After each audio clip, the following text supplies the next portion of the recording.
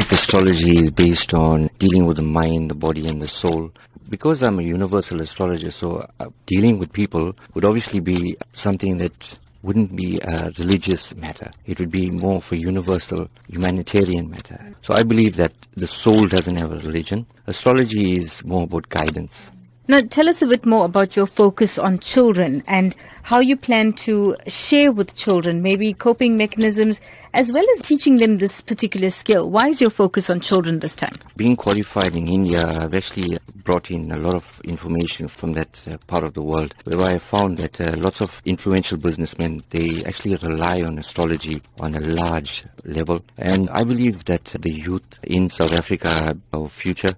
And if we give them a better understanding about themselves, not around us, we don't want to know anything around us. If we understand ourselves from within, we'll be able to adapt to the surroundings. From a teaching aspect in terms of astrology, I would actually advise them about character analysis, personality traits, more importantly about bringing out the best kind of qualities in them that will actually help them to grow and to become future leaders.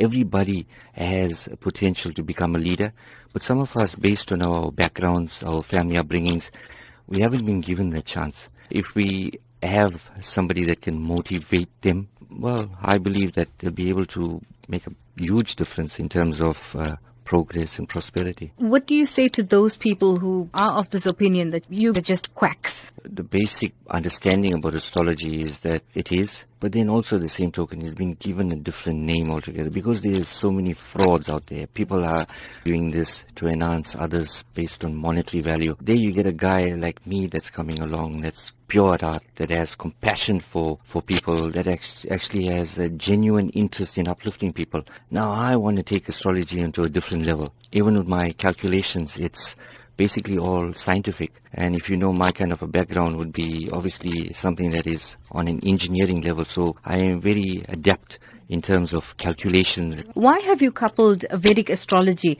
with life coaching? From an aspect of mind, body and soul, I think it's very important that if our souls are nurtured based on our upbringings, our bodies shine. Then the mind automatically thinks. And in order to have the mind thinking, and in the fast way that we are living at the moment, Vedic astrology and life coaching would obviously be something that I'll be adapting into a mind, body and soul aspect in terms of growing.